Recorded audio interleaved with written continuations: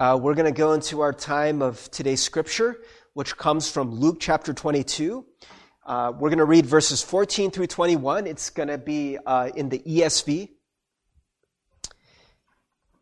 So we encourage you to look that up if you have a Bible with you, or if you're able to look that up in your phone. It's also going to be projected just right over here. So again, it's Luke chapter 22, verses 14 through 21. May the Lord bless the reading of God's word for us. And when the hour came, he reclined at table, and the apostles with him.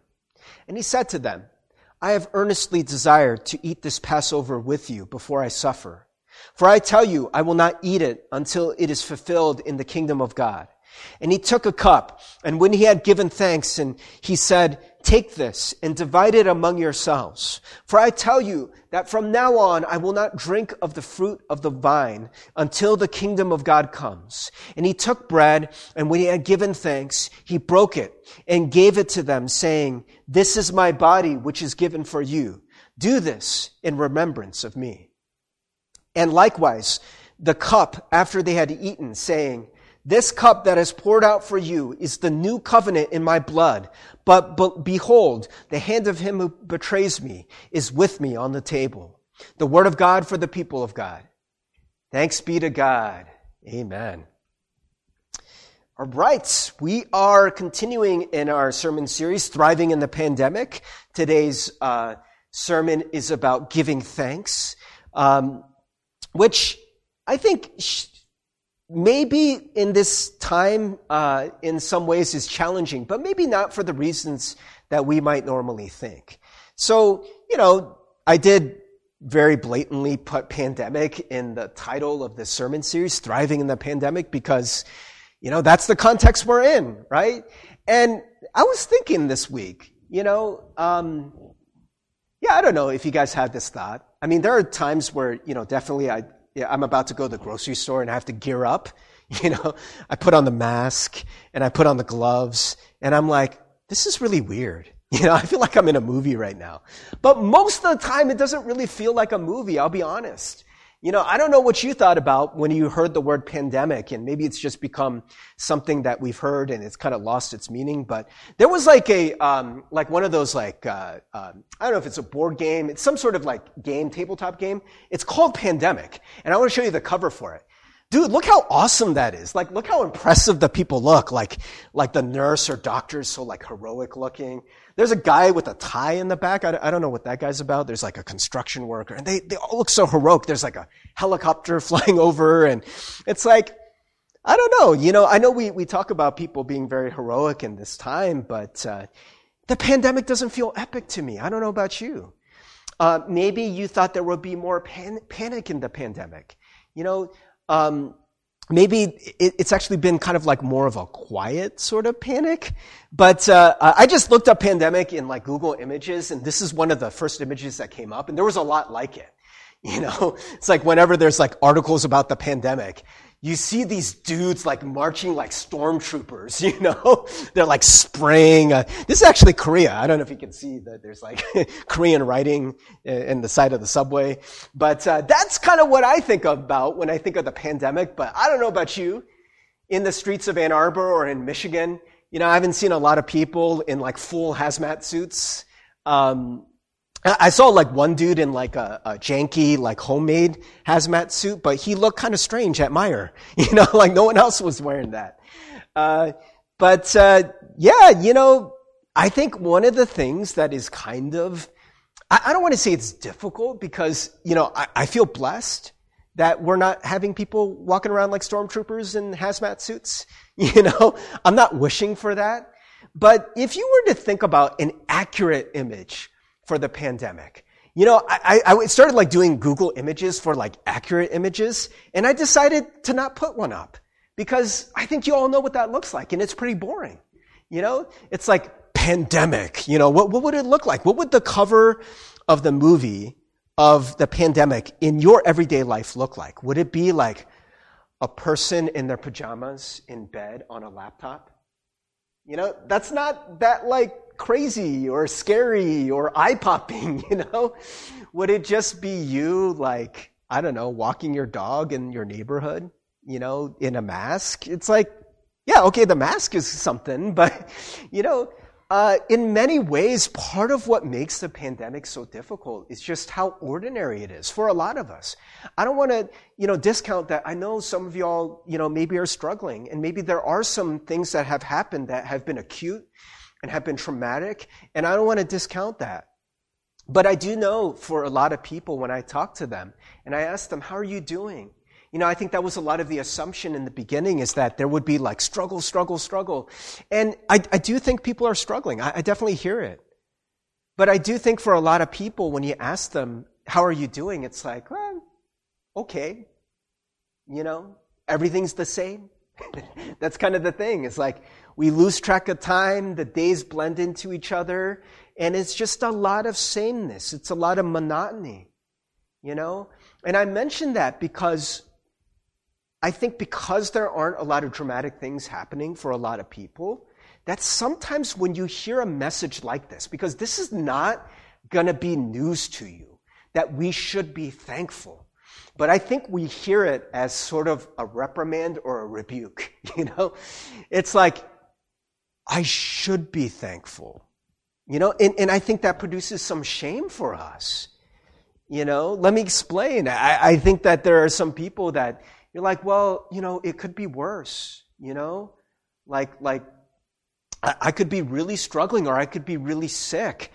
For me to sit here and to complain about just having to sit in my bed in my pajamas and do work on my laptop, and not be able to leave my comfortable air-conditioned house, it's like, it could be worse. And so I think sometimes, like, you'll hear people say like, oh, this is how you thrive in the pandemic.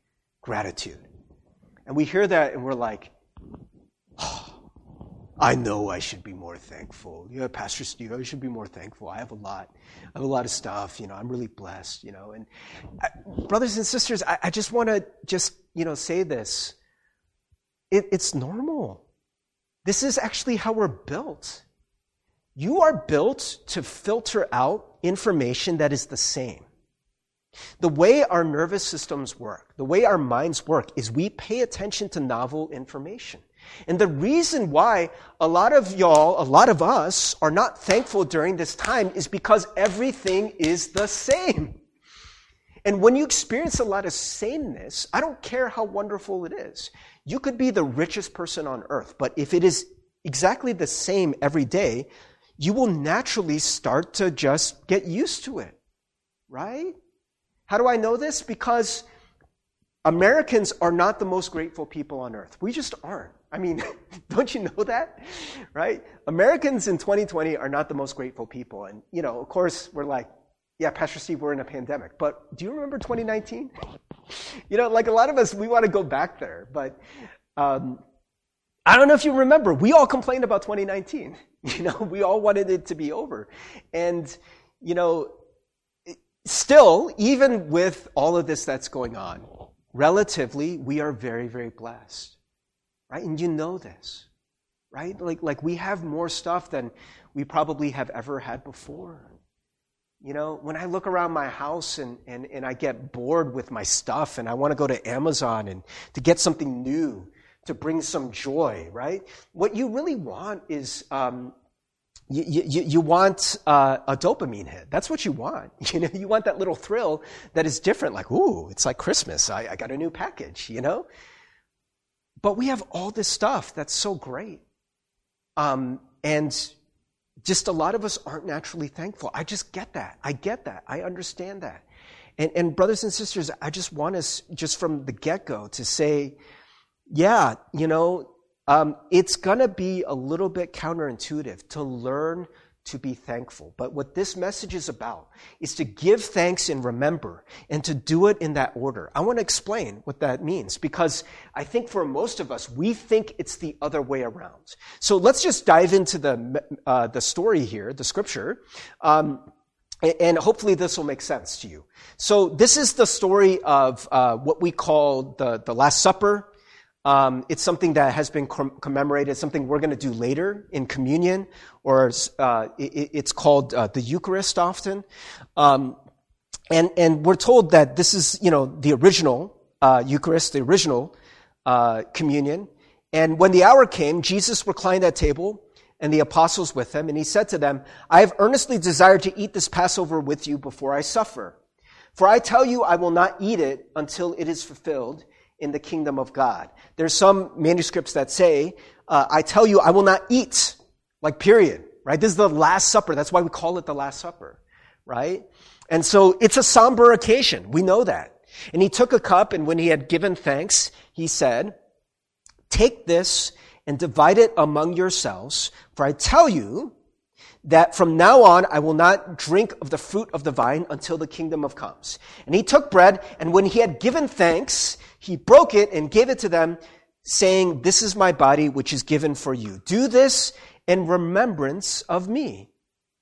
You might have noticed that there's a phrase that gets repeated twice here, and it's the phrase, give thanks.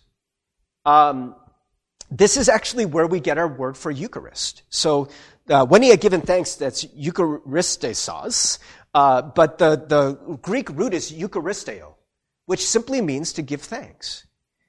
So whenever we do the Eucharist, right, it's about giving thanks. Now, that's probably not what I would have named it. I probably would have named it like the Feast of Remembrance. Doesn't that sound cool? The Feast of Remembrance. Because we always say, and Jesus said this, he said, do this in remembrance of me. But I want you to pay attention to the sequence, to the order, right? So he takes the cup, and then he gives thanks, right? And he took the bread, and he gives thanks. Each time, cup, bread, give thanks, both times. And then he says, do this in remembrance of me.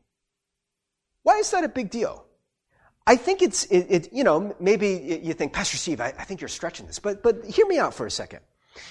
Before Jesus gave them a reason to give thanks, he gives thanks. Well, you could say, well, he's giving thanks for the bread, he's giving thanks for the cup, but you got to remember the context.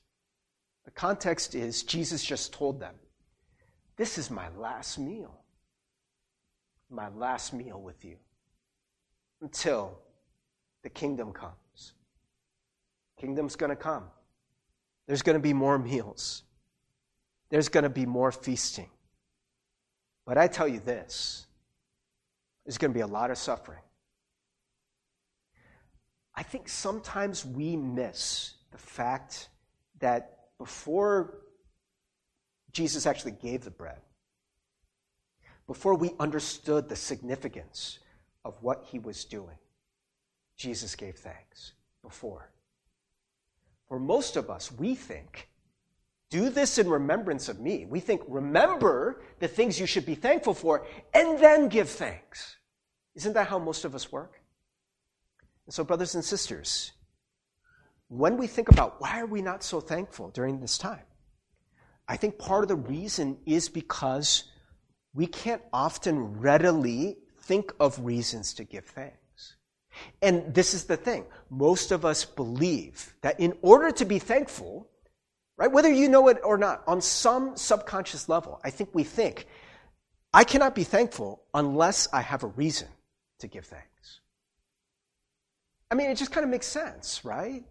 Like, for me, I say thank you a lot, and sometimes it's like kind of like the context is kind of weird, you know? I don't know if you've ever given thanks like inappropriately, like, I don't know, like someone comes up to you and they're like, hey, hi Jason, and Jason's like, thank you. You're like, what? like it wouldn't really make sense, right? It's like, there needs to be a reason why you say thank you. Now, if someone came up to Jason and gave him a candy bar, then he would say, thank you, right? There'd be a reason. Thank you for the candy bar. Jason is shaking his head. I don't know why. Maybe it's just because I'm picking on him. Maybe he doesn't like candy. Maybe Jason should be more thankful. I don't know. But for most of us, we think there's got to be a reason. So for a lot of us, when the days blend together, everything's kind of the same. We can't think of a lot of reasons. At least they don't come readily, right? Another thing that happens for us in Thanksgiving is we think it's automatic. We think it should be automatic and organic. right? There should be something that happens to us, and it's so wonderful, it just strikes our heart, and we're like, oh, thank you, right? It's such a great, spontaneous, and just unexpected and wonderful gift that you're just like, oh, I'm so grateful. And that does happen. But in these days of COVID, it doesn't happen as often, right? Because your days are the same, your routines are the same. So there's not as much novel stuff that is happening that piques your gratitude alarm, right? You know, and so maybe you could go a whole week. Maybe you could go 2 weeks. Maybe you could go a whole month without truly kind of spontaneously and joyfully being really grateful. Let's be real, right? Why does gratitude come before remembrance? Why does gratitude come at the beginning? Right? Jesus comes and he's like, yo, I'm going to level with you guys. This is my last meal. And then I'm about to do lots of suffering. Okay, let's give thanks. Yeah, do you see that? Do you see how weird that is? How different that is? Right? And, by the way, kind of like, this sort of like really somber note, this is the part that, kind of doesn't get a lot of attention, but it surely did for the disciples. And he said, and likewise the cup after they had eaten, saying, this cup that is poured out for you is the new covenant in my blood. And then he says, but behold, the hand of him who betrays me is with me on the table.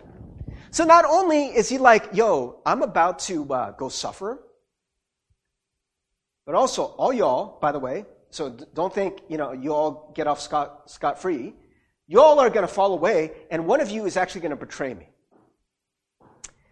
Thanks be to God, right? That's not normal. That's not the way most of us operate. So what is this all about? Right? What is it about Jesus giving thanks in the midst of all this suffering? It is the thing that marks the Eucharist. There's a reason why the ancient church decided to call it not remembrance, but they call it thanksgiving. Right? Give thanks. It's a verb. It's not an attitude. It's not an emotion. It's not something you do just when you feel like it. Because I tell you, in this situation, who would feel like giving thanks? Your betrayer is right there. You can see his beady little eyes. You're like, geez, I know what you're going to do. Right? You're thinking about all the suffering that's going to happen. And you're like, Lord, I give thanks. Thank you for this bread. Thank you for this cup. Brothers and sisters, there is a mighty lesson here. And it's not something that, I'm not just cherry picking a passage, because it happens all throughout Scripture, right? There is something that God wants us to learn. And for most of us, we think we want to be grateful people, and I think we do. But I think for a lot of us, because we live in a very consumer society, we're all about what we can see, right? What we can experience now. We're like, we want it now. We want it now. We want the good feeling, right? We want fun. We want joy, right? And so we want stuff that we think will make us happy. Man, if I just got that job. If coronavirus would just go away, then I would be thankful. If I could see my friends again, if I could go on vacation, then I would be grateful. If my kids were able to go back to school, then I would be grateful. And this is the thing.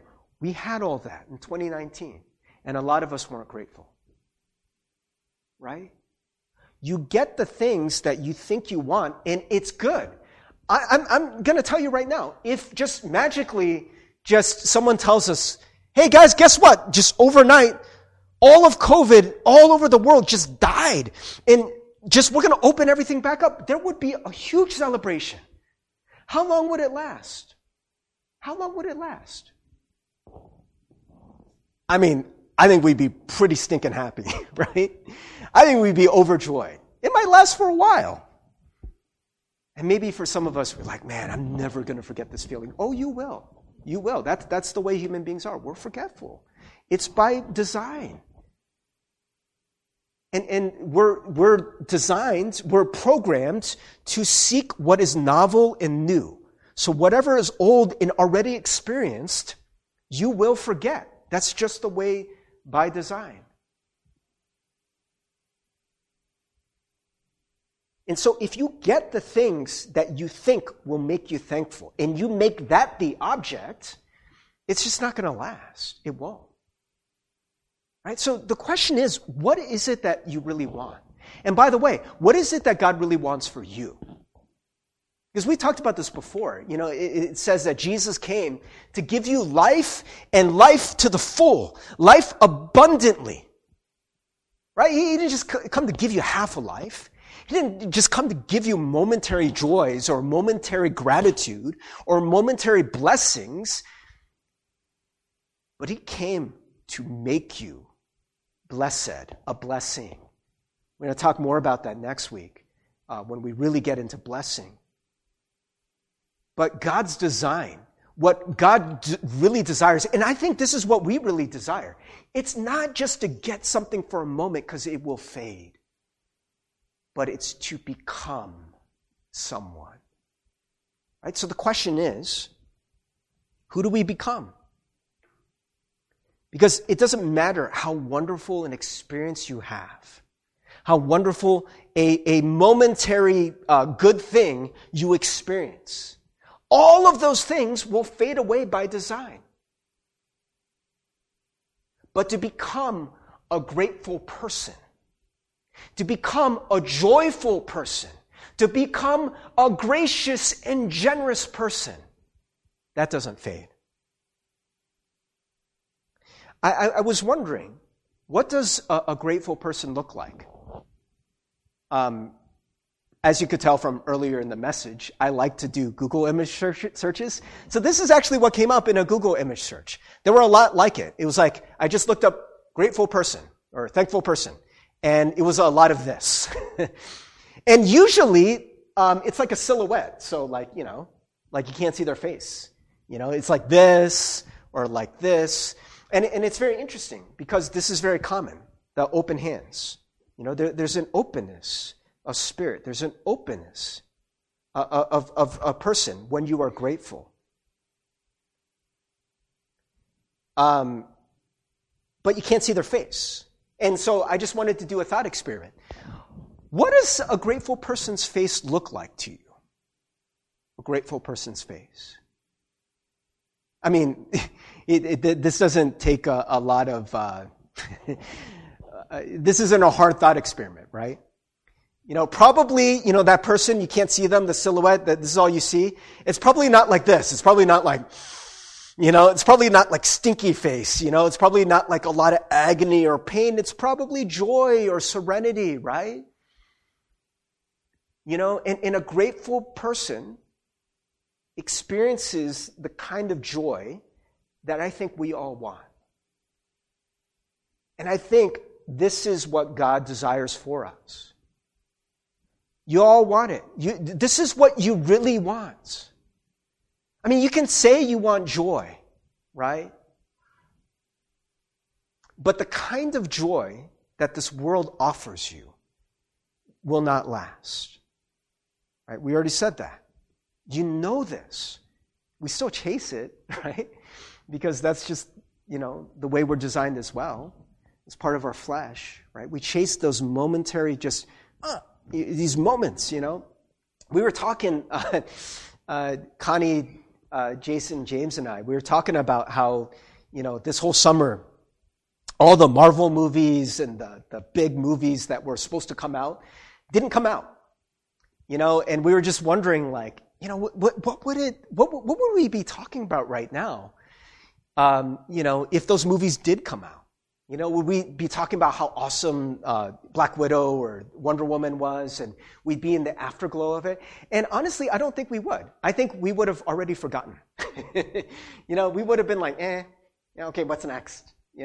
That's the way by design. These things aren't going to come out and you're like, dude, I saw the Black Widow movie and it changed my life. I never have to watch a movie again. I'm never going to wash these eyes. I don't know why you would wash eyes, but I don't know. We say that word. I'm never going to wash these hands because I touched this thing, or like I experienced this thing and I never have to experience any other movie again because that's it. That's it. That will satisfy me forever. Of course not.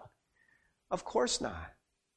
What we really desire is to become the kind of person who is perpetually joyful, right? You want to become a joyful person, not to just experience momentary joys. Because if you become a grateful person, grateful people are just happy, right? Grateful people have joy. Why? Because they know how to be grateful even when the circumstances aren't piquing that gratitude all the time, right? Most of us were looking for the circumstances to make us grateful instead of becoming grateful people. But when you see this passage, you see Jesus gives thanks in the midst of suffering before the remembrance. And you see that all throughout Scripture. Let me show you. Just two. Philippians 4:6. Do not be anxious about anything, but in everything by prayer and supplication. We gloss over the next two words. We're like, okay, don't be anxious, but pray about everything. Let your requests be made known to God. But there are these two words that stick out to me. With thanksgiving. With thanksgiving. When you pray, when you ask God for stuff, you got to thank God too. Right? Because most of us, we're like, God, when you give me the stuff, then I'll be thankful. But that's not what Paul is talking about. You got to be thankful from the get-go. Why? Well, 1 Thessalonians 5:16 through 18. Rejoice always. Pray without ceasing. Give thanks in all circumstances, for this is the will of God in Christ Jesus for you.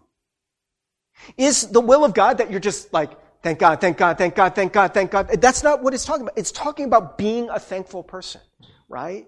If you are able to give thanks in all circumstances, if you have gratitude within you, if gratitude defines you as a person, then you will have joy, right? This is what we need to learn how to do. And it's something that you have to practice. Like we said, giving thanks is a verb, right? There's going to be times where you're not feeling particularly thankful, but we need to learn how to do it, right? And so you may be wondering, you're like, but Pastor Steve, what if I truly just have nothing to give thanks for? You said, give thanks before you have the reasons. But that doesn't make sense, because if I don't have a reason to be thankful, then I'm not thankful.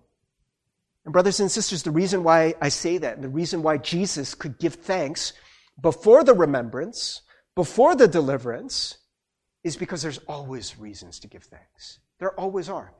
If you are breathing right now, then you have a reason to give thanks. You have a reason to give thanks. If you are a person of faith and you believe in what Jesus did for you, you have a reason to give thanks. The people of Israel, a lot of their history was one that was marked by suffering. I've been reading through a lot of the Old Testament, and man, there's a lot of suffering. There's a lot of difficulty. By the way, some of you may know Philippians. Paul wrote that while he was under house arrest. And he's saying, present your requests, don't be anxious. I'm in prison, guys. I know it. I know it's hard. I know it's hard not to be anxious. But when you pray, you got to do it with thanksgiving. You got to give thanks. You got to rejoice. And the people of God, so often, they were being attacked. They were enslaved. They were banished from their homeland, exiled. So much stuff, right? So much suffering. Some of it was self-inflicted. But, they did go through a lot. And yet you see throughout their history, there always is this sense, we need to remember. We need to remember. Now, by the way, this Last Supper that Jesus had, what would it have looked like? I know, by the way, people always make fun of when we do communion at home because I have the tiniest bread. And people are like, Pastor Steve, your bread is so small. I'm like, hey, you need to be grateful, okay? Are you just going to be grateful when you have big bread? I don't say that to people, but that's what I'm thinking. This bread is delicious just because it's small. But this is not what Jesus' bread would have looked like. Maybe you have a picture, and this is usually the picture I have, of Jesus breaking bread. And it's like a big, fluffy loaf of bread. Maybe it's a little crusty on the outside, but it's warm and soft on the inside. And just when you break it, there's that nice little crunch, and like the crumbs will go everywhere. And you can see that fluffy center. That's not what it would have looked like. You know why? You know why? Because it was a Passover meal.